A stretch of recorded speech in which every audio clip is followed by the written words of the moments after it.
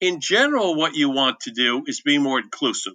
So, be more inclusive. And, typically, the best solution is the solution that the three of us come up with. You have a really good idea. Matt makes it a little better. I put the cherry on the cake. It's really, that's how things work most of the time. And that's how they work most of the time in research as well. Hello, everyone. My name is Dr. Cindy Burnett. And my name is Dr. Matthew Wowood. This is the Fueling Creativity in Education podcast. On this show, we'll be talking about creativity topics and how they apply to the field of education.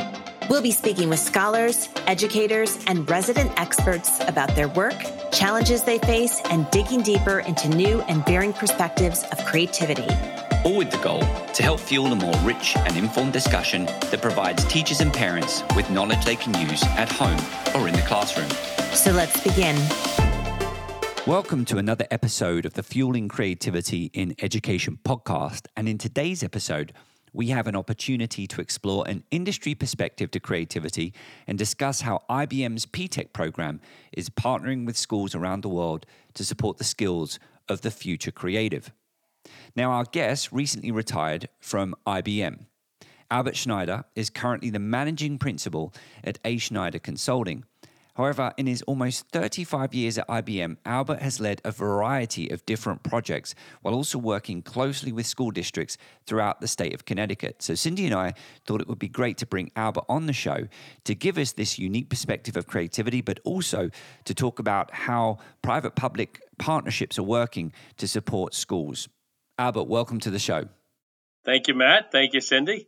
So Albert, I kind of want to start off with, a question about what is creativity? Because I know within education circles and even, at the university context as well, people often cite a study that IBM have done, an industry survey that constantly lists creativity as one of the most important skills of the future. But what I'm always sensitive about when, these industry surveys go out is that creativity can be a little bit subjective at times. And so in this podcast, we've sometimes spoken about definitions of creativity, but I don't think we've ever really looked at creativity from a corporate perspective. So given your background at IBM and your work in education, when we're thinking about the future workforce, could you kind of define on how you interpret creativity as an important skill of the future? So creativity actually is something I believe can be taught. There is a lot more science to it. It's not just an art. It's been known that IBM has led in patents worldwide for, I think, the past 28 years. What people don't know is that many of the patents are something that are built on prior patents. So what we often find is that, you may not have the best idea, and I may not have the best idea, but I build upon your idea, which gets it to be the best. So we see that you take a problem and you begin to solve it. And there's many methodologies how to do that. There's design thinking, which is a way of brainstorming quickly to get quickly funneled down to a certain set of ideas. So there's a lot more science, I guess, is the net of this than there is art. You don't have to be just an absolute brilliant person. You can be taught how to be creative. And that is a theme that we've had. One of our previous guests, Jonathan Plucker, quite often talks about, and Cindy, if I do a really bad job of summarizing this, jump in, but talks about, he defines creativity as kind of like taking old stuff and making new stuff, which I think relates very similar to what you're talking about. You need this level of knowledge. You need some old stuff in order to produce the new stuff. And so from what you've shared there, is that kind of like industry corporate perspective? You're coming into an industry. We're not necessarily looking for you to reinvent the wheel, but we're looking for you to continue to move forward, to build and innovate on, what already exists past and present. Yeah. And you hear the term often, think outside the box. So often you'll get a, game, an activity that, draw lines that connect, without lifting the pen from the paper. Well, what you find is that you have to go outside the box to do that, and you can do that. So there is, as I mentioned, a lot more science to this. We teach you how to look at things differently. to think differently, to see a problem, and, how do you connect the dots, and form the right picture? Most people, will see a picture and they say, oh, yes, yeah, it's a dog. Well, we'll teach you how to connect the dots. And now if you connect the dots properly, you'll see it actually is a wolf. It's not really a dog because there were dots there that you didn't connect. That you were thinking too linear how to do it. So again, there's methodologies on doing that. There's activities, but there's a lot more science in this than there is just artistic. You have to be brilliant, from the day you're born. You can teach a lot of that. Smarts help. Don't get me wrong, but there's a lot of that can be taught. Albert, it reminds me of a recent workshop I led, which was around adopt, adapt, create. And sometimes when we talk about our students, we say we want them to be creative. And coming up with new ideas, like truly original ideas takes a lot of effort, and it's really hard to do. So this workshop I led was about when you have a challenge, can you adopt what someone else is doing? Just like take someone else's idea and adopt it to your own solution. Can you take something and adapt it to help you with your own solution? And I think that's what you're talking about is, taking something and improving on it is adapting it. And that's what we do most of the time. And then finally, that third piece around create, it's like if you cannot find anything that even fits into that box, then you have to go outside.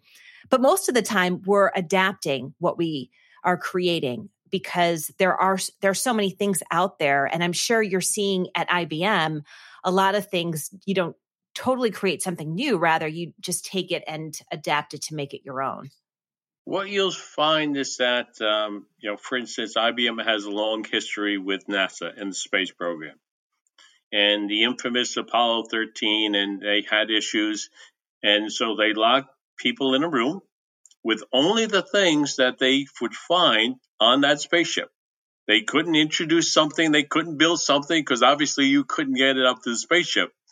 So it's things like that. How do you then take that and make those things work? And a lot of it is trial and error. A lot of it, you'll see, again, just looking at something different, stepping back, getting a different perspective, and a lot of that thought process, a lot of those activities, a lot of the brainstorming, a lot of the creativity can be in fact taught. Now there's some people that just see things better than others, but you'll be surprised how often if I teach you how to, well, look in this corner, then look in there, then look at that, then step back, then go. There are different steps that you can do to allow people to be more creative. In general, what you want to do is be more inclusive. So, be more inclusive. And, typically, the best solution is the solution that the three of us come up with, not you or I or Matt or, again, it's the three of us. You have a really good idea. Matt makes it a little better. I put the cherry on the cake.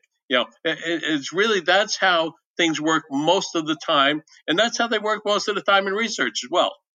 What I love about this as well, and we probably will shift toward a conversation around collaboration now more purposefully, but, the idea of kind of like reuse, readapt, repurpose, I think the social cultural theories that we've explored in this podcast, thinks about how we as individuals are interacting with our environment and sometimes interacting with other people in our environment. And there's a level of kind of like perception that comes into play. And I think there's this really unique blend of, well, this is how I see this problem, or this is how I see this product or service as it applies in this environment. But then somebody new can come along and say, I can take this same thing, make some subtle adjustments, and now actually can actually solve a problem in another context. And it kind of gets exciting that, you've got all of these different teams and each individual can bring that different perspective that leads to creativity. So, if you're facilitating these environments and you're building these teams out, but what do you kind of look for to kind of like make sure that you've got a lot of diversity in that space? So I often use the word diversity, but it isn't necessarily in the purest sense as one would think. I use the term diversity of thought. I really look to reach and include people that think differently. Now, mainly, You get that because, at least Sydney looks different than I do, right? Let's say, Matt, you and I look the same, so right off the bat, because she looks different, more than likely she has different thoughts. Not necessarily, though. You could, her and I could be perfectly aligned, so candidly, then she's of less value to me if you have the diversity of thought. So, really what I look for is how do we bring more thinking, more different thinking, constructive thinking, and often you get that from different perspectives. If you're from a different country, from a different race, a different gender, you have different experiences coming up. You have the diversity of thought. The comment about using or reusing some of the technology, one of the relevant things today is COVID, right? So the predominant vaccine for COVID is either Moderna or Pfizer. That uses a technology called mRNA, message, research, ribonucleic acid. And that is actually something that was developed years ago. So, and now they're looking to not only solve, issues like we have with COVID, but things possibly cancer and other things. Can we use that technology to look at it differently? We see now how it's worked here. Are there other things in the body that react similar? Let's extend it further. Same thing in the classroom. Are there things that work well for you in one class and, one type of class that might work for you better in another class? Are there activities, whether it's sports, whether it's the debate team, etc.? Are there characteristics, that help you there? One of the things that we found at IBM is that if you're a gamer, as an example, so you're, gaming with your friends, you're online gaming. Well, if you think about the characteristics that come from a gamer, very focused, and you think of all the different, collaborative, because people work as a team, and you think of all the different characteristics that make you a good gamer, probably make you a good programmer or researcher or et cetera, et cetera. So we look for what are the things today that work well in the world, and can we apply those, extend those out to the environment that we're in this case, education. So all of my mom friends want to know this right now because I hear them talking to me about this conversation and they're saying, so is it okay if my child is a gamer and my teenager loves to game and doesn't really like to do anything else? What would you say to that? So my son is a gamer. You put the qualifier on there, which was kind of the where it went south for me, is it do nothing else. Are there great things that come from gaming?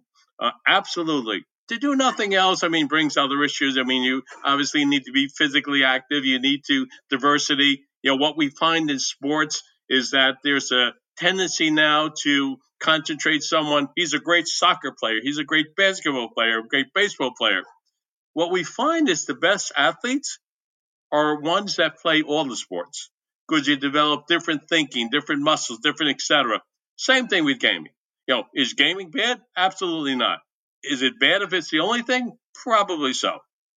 I just bringing this into the classroom environment, this conversation, I'm sensitive to the fact that sometimes professional development, there is typically a school-wide professional development session that can take place, once a month. But there can be a lot of professional development sometimes that takes place within subjects, within disciplines. And going back to this idea of making sure that there is different types of thinking that exist on the team, it makes me wonder how many administrators listening to this show should think about what opportunities am I providing for the social science teacher to interact and work with the math teacher, and what opportunities am I creating for the math teacher to work with the art teacher? Why is it that we kind of find ourselves constantly, well, you're similar, so you've got to work together, when it seems to me that there's so many advantages making sure that we are diversifying our teams? I've used the phrase for many years. I am the best thinker like me that I know. That doesn't mean I'm the best thinker. Just I perfected the way I approach things, I do things. That doesn't mean that, thinking differently, which, for whatever reason, because of behavior, because I'm used to it, I like what I know what I like. I think this particular way, and I perfected that. But I want somebody who thinks differently. I want somebody who's going to come in from the left, not the right, or the top, not from the bottom. I want someone who's going to give me a perspective that I can't see. Sometimes you can't see the forest from the trees. And that's why the infusion of a different person, that's why I love the term diversity of thought. I love to go out and talk to people who don't share my values, who have a different perspective. Now, you want at some level that have common values in terms of morality or different things, but a different perspective, a Democrat, a Republican, a this or that. That's what I think makes things better. So in education, we're seeing an increase in public-private partnerships, one being IBM's P-Tech program. I wonder if you could talk a little bit about your perspective of this type of project, its strengths, its weaknesses, whatever you'd like to share. Well, what I love about it, and I kid sometimes that I am myself one of the early P-Tech students. So I started at IBM when I was 19 years old. Now, I went on and get a 4-year degree, but I started after just 2 years of school. What you find is that you have a variety of tasks that you need to do in any company. Right? You have finance, you have marketing, you have, operations, you have, et cetera, et cetera. And often, you don't need a 4-year degree. Often you need, whether it's an apprenticeship or you just need some basic skills. So, when I joined IBM, I joined as a computer operator. I would say probably the majority of the people that I worked with did not have a college degree at the time, or at least not a 4-year degree. Because P-Tech does, the framework of that is that it's a compressed schedule that incorporates both a high school degree and a junior college degree or community college 2-year degree. So that is exactly what I had. And what we find is that, frankly, I was never a great student. I never liked education. I loved to learn. So, but the school wasn't the way I loved to learn it. So I like to go out. I like to do it with my hands. I like to see it visually. I like to be more active in the middle of it. P-Tech, what the nice thing there is, it takes a group of kids, and not everybody's bent out to be a 4-year degree or master's or PhD, and allows them a path into whatever field. In this case, we're talking IBM, but there's P-Techs that involve other companies than IBM. So it's the framework. It's not so much the destination. We have P-Techs with industrial companies. We have P-Techs with the hospitals. We have P-Techs with many different companies. So it is a path into that a career that starts very focused on what are the things that are relevant to that industry in particular. So, if IBM, one of the frameworks of the P-Tech is that the company sponsor, in the cases where it's IBM, it's easy enough, it's technology related, but it could be a hospital, it could be an industrial company. We're going to include things in the curriculum that are specific to that. So you get a person not with a general degree when they graduate. You surely be on to mold them into the type of employee, the skill set they have, the values they have. Literally, you're now molding that employee into what it is you're looking for. So the hire rate is tremendously high. Very few, do not continue into the industry that they're, aligned with the P-Tech, because again, their curriculum is tailored to that, et cetera. And the partnership with the state, the states are just, wonderful. There's P-Techs right now. I've lost track. I think there's over 500 P-Techs. There's now in, I think, 13 different countries.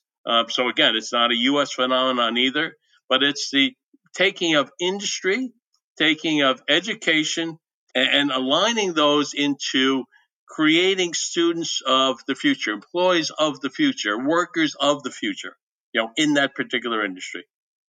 And connecting that back to what we've just been talking about, I think that model allows us, within the school system, sometimes we're learning these skills that we know have value. We're learning knowledge that we know can be applied in the world, but sometimes we lack that context. And so having these relationships with these industry partners allows us to think creatively within the context of maybe what the needs of the healthcare system of the future need, or the needs of a company like IBM in the future. And I think that's something that I feel education, the system, will find challenging without that partnership from industry. Would you agree? Very much so. Today, much like creating a patent, it normally is not an individual, idea, takes your idea, I improve upon it. Same thing with this. You need those partnerships. You need that framework. You need that higher education. You need that industry. You need that, state and local government. You need that partnership to make these things work. Can you tell us, Albert, is there any type of creativity that can be found in the training to deliberately teach for creativity? Is it integrated in? Because you create the curriculum, there is an entrepreneurial piece of that. There is a creativity piece of that. There is a finance piece of that. I mean, what we try and do is incorporate these life skills that people, whether you continue in that industry or field or you go elsewhere, these are skills that will serve you well anywhere. They'll serve you when you get stranded in the woods. They'll serve you when you're going for the highest level attainment in your field. It'll serve you when you're raising children. It'll serve you, et cetera, et cetera. So these are all types of skills that we try to do. And one of the things that we do, or at least I do frequently at work, when we bring in people to be creative, when we bring them to solve a particular problem in a necessarily creative way, I like to draw upon their experiences. I mean, who is a mom? Who is a farmer? Who is a this? Who has a child who has that? All of these experiences, because you learn techniques on how to deal with that, how to master that. All of those things similar to the mRNA. How do you take a skill over here and now apply it over there? And most of these things, whether it's your home finances, whether it's raising children, whether it's taking care of your elderly, volunteer, doesn't matter what it is. You develop a methodology, a set of practices, a skill set that applies, many different places, than what you're doing today. So it really is, how do you take that skill set? How do you identify that? People, say, well, that's just what I do. I didn't know that was special. Well, it is kind of special. And it's special in the way you do it. I do something similar, but again, not the same. So, boy, what you're doing, I'm going to pick up that tip. I'm going to make my improvement better. So most of these things we find are iterative. The idea that you have just this brand spanking new way of doing things often is not the case. Normally, I'm improving upon what I've done before. And I really believe the only two ways you learn are when you taught and when you fail. You continue to do the same thing over and over again, you're not learning, right? But it's when you fail and you make that little adjustment, or when you're taught for the first time, that's when you learn. When you're taught and when you fail. And I appreciate you bringing that up, because we've been speaking about failure earlier on in season 4 and really getting into the weeds of what that can look like in the classroom. Albert, we're getting a little bit tight on time, but before we ask you our final question, I just want to get your perspective with your technology background and the work that you've done at IBM. Cindy and I have been looking toward this concept of the future creative. One of the themes, for example, that we've discussed is this idea of cobots, collaborative bots. But, we've also spoke about the importance of the human piece, the empathy, the emotion that that we as individuals can bring to a team, including a team that's working in collaboration with AI. I was just wondering, when you're thinking about that future creative, what are some of the skills that you think are going to be particularly relevant for when it comes to creativity in the future that perhaps we either don't have in abundance yet, or we need to have more of as we move forward? I mean, when I hire someone, I often say I hire for attitude and I train for skill. So it does start with the right attitude. Some of the skill sets, problem solving. So I remember, and still to this day, my mother, God bless her, she's still alive. Every Christmas, she gets me a little toy. Why does she get me a little toy? Because when I was younger, I liked to solve problems. So it's problem solving skills. How do you approach things to do that? So that's certainly one. Collaborative. You need to be able to work with people. That's clearly a skill, whether it's someone in the same office or whether it's someone, on a screen like we have here around the world. But you have to be able to do that. Diversity of thought. I look for people to fill out my best team, much like you would do at a sports team or different things. I mean, you can't have, 11 kickers on the team. You can't have 11 pitchers on the team. You have to have that diversity, which gives you, so that diversity of thought, the collaboration, problem solving skills. I mean, those are some of the types of things that we look for. And most of the, people have that, whether it's a, problem they have of fixing their sink or changing a tire or building how do you take those and relate those now to real problems you have in the workplace? Well, Albert, our time is coming to an end, but we really appreciate your time and energy and thoughts today. We conclude every episode with 3 tips that you would give to educators to bring creative thinking into the classroom. So what would be your recommendations? You need to be inclusive. So you need to find a way to reach out to every student, to have them you need to be inclusive. And sometimes that's with a carrot and sometimes that's with the stick. But it's how do you be inclusive? Positive, but from the perspective of encouragement. Not everything is great, and you shouldn't say that everything is great, but you should encourage them, to be better and be prescriptive on how they can be better. And then you have to give them a framework where they can fail. The majority of things come, or are perfected only through failure time after time after time. So I am a big proponent of, if you fail, you have an opportunity to do, maybe it's a makeup test or extra credit or things, in that. So it really is allow a space for your students to fail, but give them that opportunity that if they fail, it's not the end of the world. It's not a death sentence for them. They have an opportunity to succeed. So those would be the 3 things. Albert, thank you so much for joining us on the show. This concludes this episode of the Fueling Creativity in Education podcast. If you enjoyed this episode, we'd love for you to rate it on your favorite listening platform. And of course, if you have any questions about this episode or past or future episodes, please reach out to Cindy and myself at questions@fuelingcreativitypodcast.com. My name is Dr. Matthew Werwood. And my name is Dr. Cindy Burnett. This podcast was produced by Creativity and Education and in partnership with dadsforcreativity.com. Our editor is Sina Yousefzadeh.